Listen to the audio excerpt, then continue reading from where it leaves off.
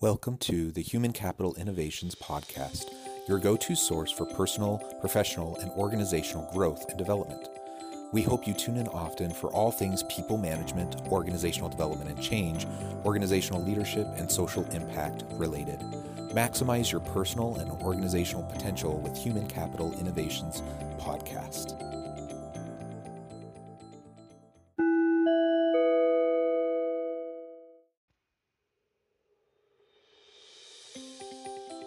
Welcome to the Human Capital Innovations Podcast. In this HCI podcast episode, Dr. Russell and I continue our weekly servant leadership discussions, this week exploring the concept of community building in its relationship with servant leadership.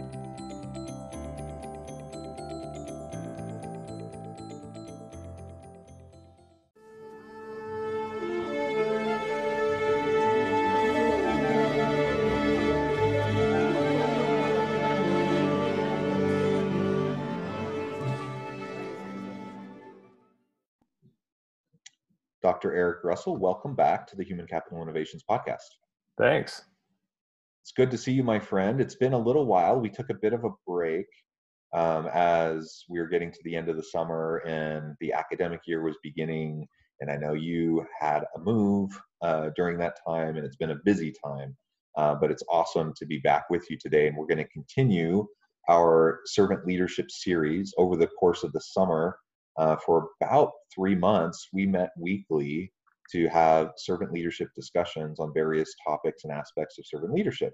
And it was such a pleasure to have the chance to have those conversations with you each and every week, and I missed it over the last month. Today, we're going to continue, and we're going to be focusing on community building and servant leadership. And in the pre-interview today, we were just having a discussion and brought up the idea of tribalism and how that connects with community building. So I think we'll explore that a little bit as well. As we get started, I just wanted to share Dr. Russell's bio with everyone.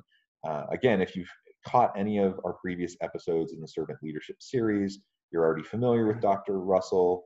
But in case you haven't caught those, I would encourage you to go back and listen to them.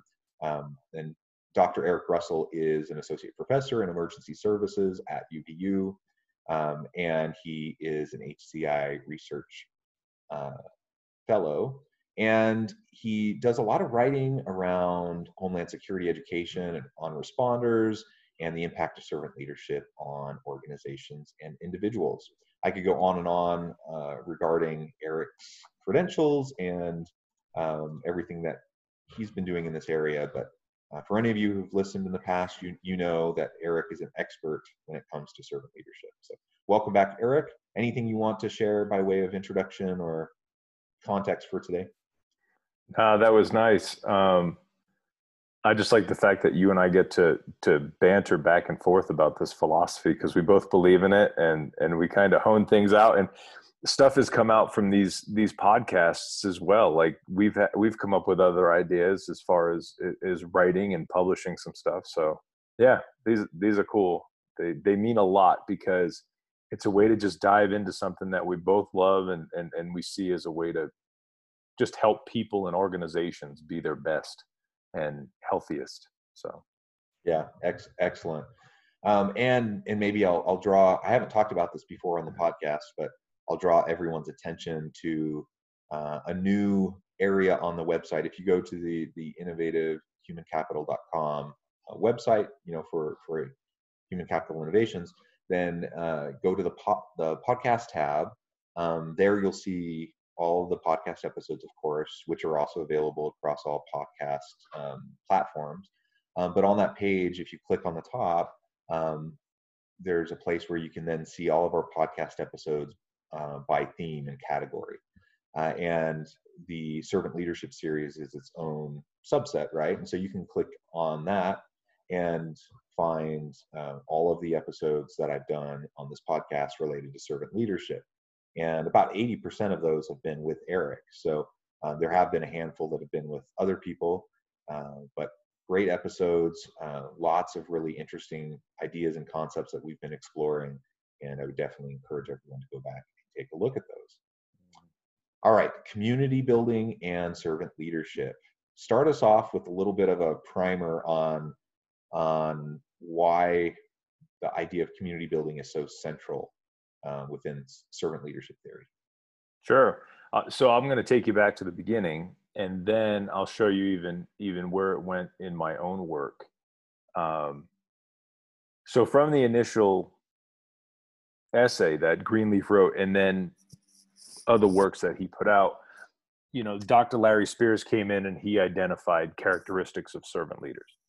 And one of the things that he identified is the 10, not exhaustive, but they've basically become the calling card for most servant leadership literature and talks and the foundations for servant leadership works. But one of the 10 characteristics is building community. And that means bringing your people together, giving them that place to belong. It goes to the heart of Maslow's hierarchy of needs, that safety and belonging. Those different tiers. People want to feel like they belong. Even there's something wrong with people when they don't want to be with other humans. When they want to be isolated, because we're social creatures, right? And so my work, my second book, which is now on its second edition, In Command of Guardians, that's executive servant leadership for the community of responders. And what it is it's building community within your first responder organizations, where after you go through something, it gives your people a place where it's okay to not be okay for a while. And it's a place where people can come in and take off their armor and let down their guard and come off point. It's a place where people can be supported and put back and made whole. And so the concept of building community is giving your people, not just first responders, but any organization, any group, public, private, volunteer, professional, any organization, you want to give people a place to belong to, a place that they can be proud of, where they collectively support that community and they build it. So if you have 100 employees, those employees those people should feel as if they belong to a community. They belong to that bigger tribe, not tribalism, because tribalism is unhealthy, but to belong to that tribe, that group, that organization is theirs, and they ride for that brand. That's what the cowboy poet said. You ride for that brand. Well, that brand is yours. And so when we think about like first responders, or think about military, they have T-shirts of their units and all of this kind of stuff, and all of these tchotchkes you can buy, and it just there's meaning behind it. And the meaning is they belong to that community, and they feel safe in that community, and they support that community, and they want the best for it. And that's what Greenleaf saw initially, and you could see it in his writings, was instead of having these toxic organizations where people are just staring at their watches for the clock to strike 5 and they can get the hell out of there, they want a place where they feel like they belong, they own it. Yeah, thank you for that. It's always great to be able to tie these concepts back to the original writings and to see the arc of how these things have developed over time. We talk about community in so many ways. You and I do a lot of community-based work, Mm-hmm. even outside of servant leadership scholarship. Community building is important in a variety of ways. Now, it's essential within servant leadership, because I think it's impossible to be a servant leader if you aren't creating a safe community space amongst your team, right? As you were just describing. Great point. If that's not there, then something's not jiving with the way you're leading your people, right? That it's a fundamental characteristic of what will emerge as you are a servant leader. Now, that doesn't mean you can't have community without. Community can emerge in many ways. So you can have community emerge within an organization that has someone who's not a servant leader, because there's other mechanisms happening that can allow that to happen. But if I'm a leader and I want to bring my people together with me, and collectively we are working together towards a common cause, a common purpose, that inevitably creates that sense of community, and it's a natural byproduct of servant leadership. So I think that's a wonderful aspect. Now, something you just mentioned a minute ago, and it comes back to what we were talking about before we even started recording today, is the idea of tribalism and how it connects with or contrasts with the idea of community building. It's really interesting because right now we live in a pretty darn polarized society right now, polarized in many ways, certainly politically, but tribalism runs deep in many areas, and there's lots of different ideologies that people kind of get entrenched into. And then there's nothing wrong with having core values, beliefs that drive your actions and behaviors, right? Everyone has those. Every community has those. The problem with entrenched ideologies is when they lead to tribalism, where you are basically anyone who doesn't think, act, look like me. They're stupid. They're lazy. They're evil. Whatever negative type of descriptor that's out there. And that's what we see in politics. It doesn't matter who's saying what, who's doing what. If in the US at least, if you're a Democrat, most Democrats seem to think that Republicans are all evil, and most Republicans seem to think that all Democrats are evil and stupid, and that they don't love the country and blah blah blah, right?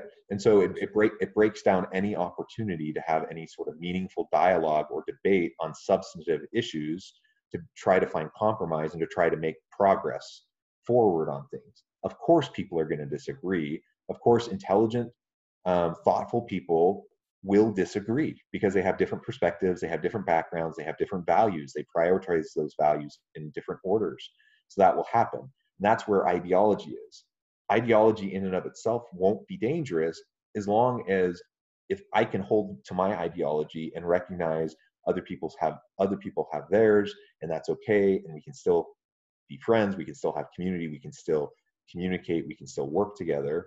Tribalism is like this toxic form of it, and it's taking any sort of belief to an extreme, to the point where you can't actually have functioning civil society anymore. And so that's kind of what we're seeing right now in the U.S. in a lot of ways, in relation to politics, certainly race relations, but you name it, just about anything. We're very polarized at the moment.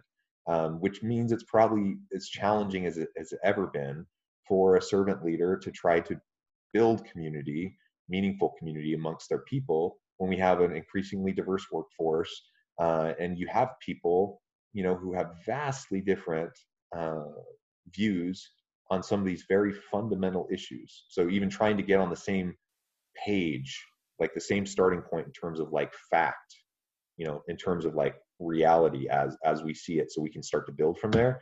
That's a really hard place right now. Thoughts on that? Mm-hmm. Yeah, no, these are I don't even know where to begin with it. You're absolutely right. It's almost become their own religions. I think back where it's like, do you believe in God? Yes. Do you believe in my God? No. It's that joke, and then you slay them dead. And they really have become religions, and people are adhering to these ideologies as if they are some type of religion. And what they don't understand, and this is for both sides, is they don't understand is at the end of the day, it is individuals asking you to give them power so they themselves can get rich and get their friends rich. That's what politicians are. And so what happens is they play to each group's religion. Something you said years ago that always stuck with me was, is if politics is a cable bundling, where you have to get the phone, the internet, and the cable TV all in one, or you can't have any of it. And so you have to buy the whole bundle. So if somebody says, they're a Democrat, they believe A, B, and C. If somebody says they're a Republican, they believe A, B, and C. But what's happened is, because of social media and because of the privileges that we have in our society, we live in a great society where everything's taken care of. If you flush your toilet it probably is going to go down. If you go to your faucet to get a clean drink of water, for the most part, you're going to get a clean drink of water. We don't have to worry about all of this other stuff. We don't have to worry about what our ancestors and then people in poor countries have to worry about. So we have the privilege of giving a damn about stupid stuff. Okay. And that's really what has happened. And it's forcing people away from one another. But there's a ton of people making a ton of money because of it. Like if everybody truly understood, if they really got it, they wouldn't be involved in social media anymore. They wouldn't use it. They wouldn't use it. They would watch that documentary, The Social Dilemma, on Netflix, and they would understand that these people are using you. They're using you to market to you. They're using you to get votes, and they're using you to make a ton of money. And what people watch, like on television, these news people, be it on CNN or Fox or whatever, those are actors. Those are actors. They're acting. They're playing a part. They're playing a role, and they're dipping into your worst beliefs and causing you to fear other people.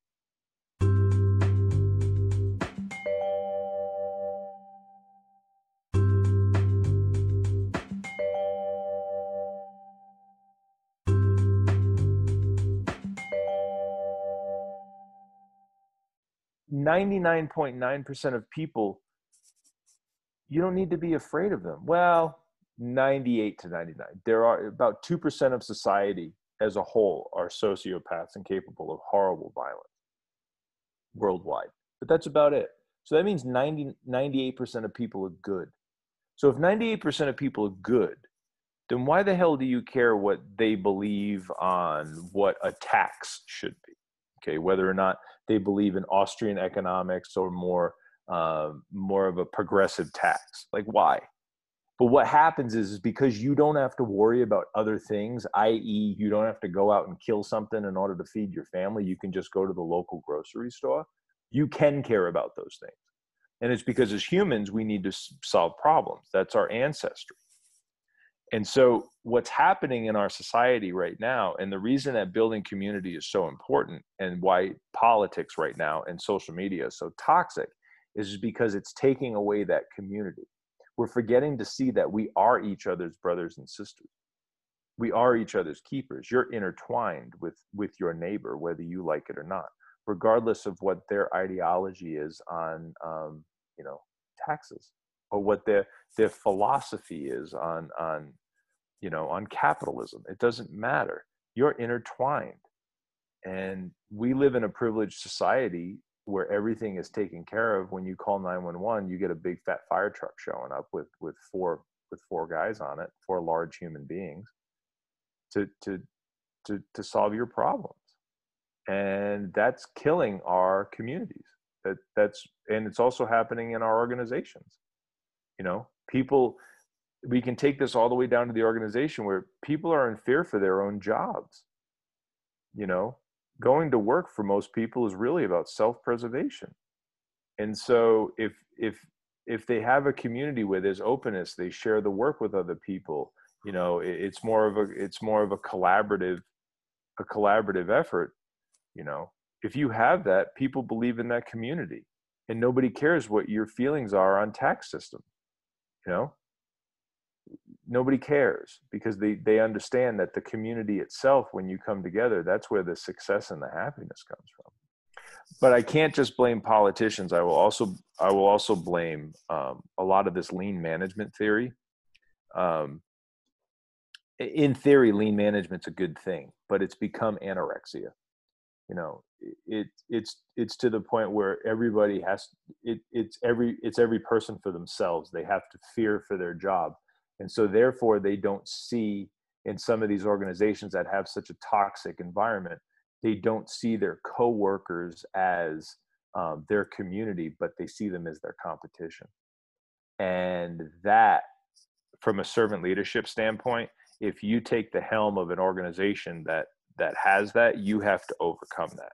You have to make people understand that they are the most important asset, and collectively it's important that they support each other. And we see that in organizations that are very successful. Some level of healthy competition can be a good thing. Yeah, that's a good word. Healthy competition is a damn good word. That's a but good it but word. it, but it very quickly can become toxic. Yes. And we've talked before about toxic leadership, but there can be toxic competition and toxic dynamics within the relationships in your Hmm. team. And if the competition starts to undermine the purpose of the organization and people are sabotaging other team members so that they can get ahead, so they can preserve their job or move, get the bonus or whatever, then that obviously is not healthy. That's not what anyone wants. Yet we see organizations in the name of productivity, in the name of lean, sometimes going too far. The pendulum swings too far that direction. And something you said a minute ago also that I thought I'd just comment on. Um, when at the end of the day, I don't really care what you think or believe on a whole slew of issues, as long as you treat people with dignity and respect, and like Mm. you do good things, right? So I don't care what God you pray to, as long as you're a good person that treats people kindly. Okay. I don't care which political party you're affiliated with, or if you're not affiliated with one. I don't care if you're a Mac or a PC person. I don't care about any of that stuff, right? That's good. Yeah. As long as you treat people well, and as long as you treat other people on the team well. And so Yeah. when we talk about building community, I think it is important to focus on what are the behaviors, what are the signals that we're sending through our interactions with each other, and are we being supportive? That doesn't mean we have to get rid of or jettison all of our personal beliefs, values, all of the norms of our upbringing, our childhood, and our families and communities. We all bring our eclectic kind of views of the world to the workplace, and actually that can be very valuable, as long as we create a safe place where people feel like they can share their perspective without being judged. And if you have a workplace community where everyone treats each other kindly, where everyone treats each other with dignity and respect, with some patience, and with recognizing and kind of assuming good intentions from each other, if we Mm. create that kind of an environment, then you can have very vigorous debates. When you're talking about a policy issue, or you're talking about a strategic issue, trying to make decisions and get everyone's diverse perspectives on the table, and then you can make better, well-informed decisions. Um, so in that sense, ideology, or um, certainly at least cognitive diversity, having different types of perspectives on our thinking, is super helpful and even necessary, right, for organizations to be successful. Yeah. But that's dramatically different than moving towards the tribalism arena, because at that point the ideology moves from just what's going on in my head, how I'm having discussions with people, to it's actually the behaviors that you're and how you're interacting with others, and how you're treating others, what you're saying to others, in terms of being condescending or talking down to people, calling people names, all of that kind of stuff. And that all is toxic for a team, for relationships. And you're not going to have it won't be a safe place where people feel free to share their ideas. They're going to self-censor because they're going to go back to self-preservation, like you Yeah. Yeah. And how are you going to get the best out of your people if they're doing that? mentioned. If you want to, if I love the concept of bleeding edge thinking. One of the reasons that 9/11 happened was because we lacked bleeding edge thinking. Um, but you're not going to get bleeding edge thinking. You're not going to get people out there challenging ideas. You're not going to get to know the things that you don't know. And you're not even going to come up with the fact that you don't know what you don't know if you don't have a diversity of opinion and a diversity of background. If you stack the deck with, vanilla chocolate chips, and that's all it is just vanilla chocolate chips, after a while, that's all it is vanilla chocolate chips. Like, that's why diversity of views, diversity of ideas, they matter. And that's why a collective group, nobody does it better than the military. It's one of the reasons that I'm proud of my career is the military brings such a diverse background of people. They shave our heads. and they put us in uniforms and get us to look the exact same, and we all perform. And some people will say that they beat the individual out of you, but that's not true. Your individual is still there. But what it does is it teaches you that there's something bigger than you, and it's the mission, and it's the people that are to your left and to your right. And so they come from all different colors and backgrounds, and it's a beautiful thing. And man, when it works, wow, like wow. And it's one of the reasons why we're as successful as we are. I always get on my soapbox about the United States and why I love this country so much. And I love this country because there really is nowhere else you can go where you can just be an American. Because America isn't a color, it's not a race, it's not a gender identity, it's not a sexual orientation, it's an ideology. And so somebody can come here from Kenya or Dublin or, Riyadh, and they can move to the United States and they can become an American, and they're as American as everybody else. They become part of that tribe. But what's happening in our society right now is you have factions, not because they're trying to make America better, but because they're trying to make more money, that are pulling people apart and setting those people. Oh, you're from Dublin, you're here. You're from Kenya, you're here. You're from Riyadh, you're here. It's like, no, don't let that happen. And it's happening in organizations as well. We're seeing it happen in this country. They're pulling that community apart. But that's the beauty of America is an ideology. That's it. It is a belief in a constitution, and it's a belief in the right to life, liberty, and the pursuit of happiness for people. And that's a beautiful thing, because what that says is, and it was formed imperfectly. We know that. But it's the only place in the world that you can go and you can become. I can never go become a Japanese. I can't. I can never be that. I can never go to China and become Chinese. I can never go to, Guyana. I can't. I will always be something else. But every single one of those people can come here and they can become one of us. Because one of us is that community. It's that tribe. It's that belief. Yeah. It's a beautiful thing. And if you build your organizations that way, holy hell, America is the greatest country in the world because of its diverse, because of that. And so all you have to do is look at the way that this country is formed, and forms your organizations this way.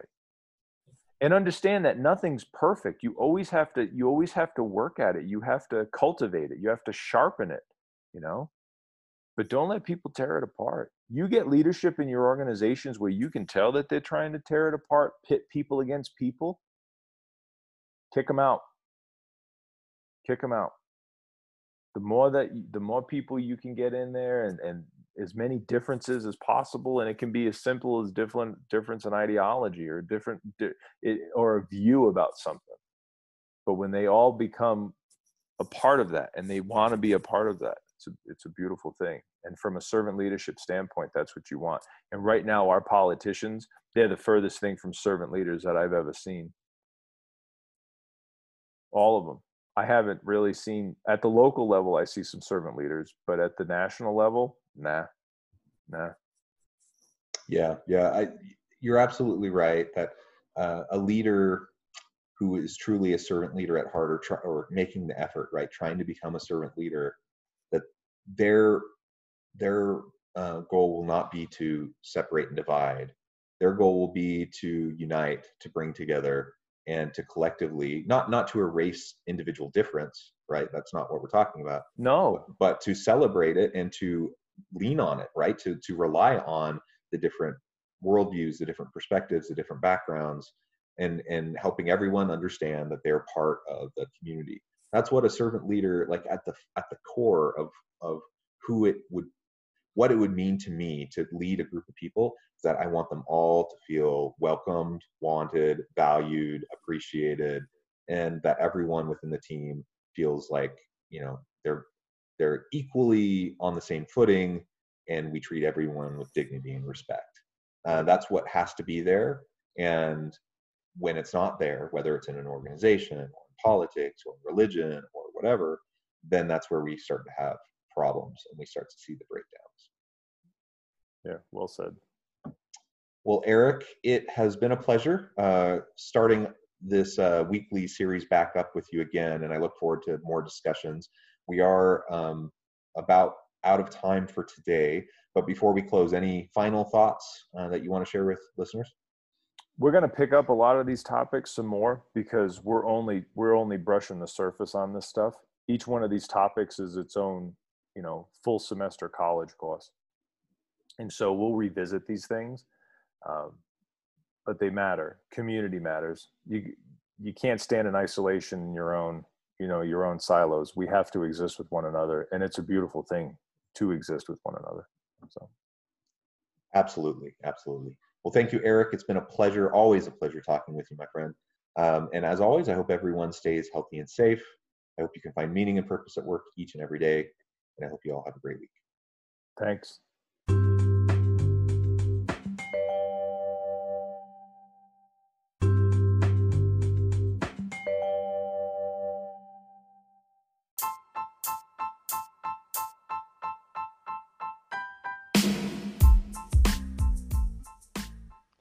We are excited about the launch of HCI's new magazine, Human Capital Leadership.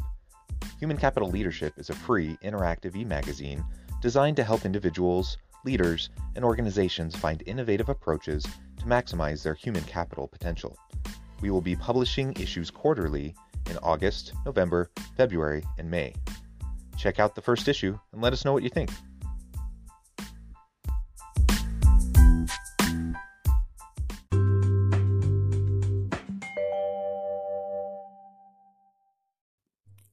Thanks again for joining us for this episode of the Human Capital Innovations Podcast. I hope you stay healthy and safe and that you have a great week.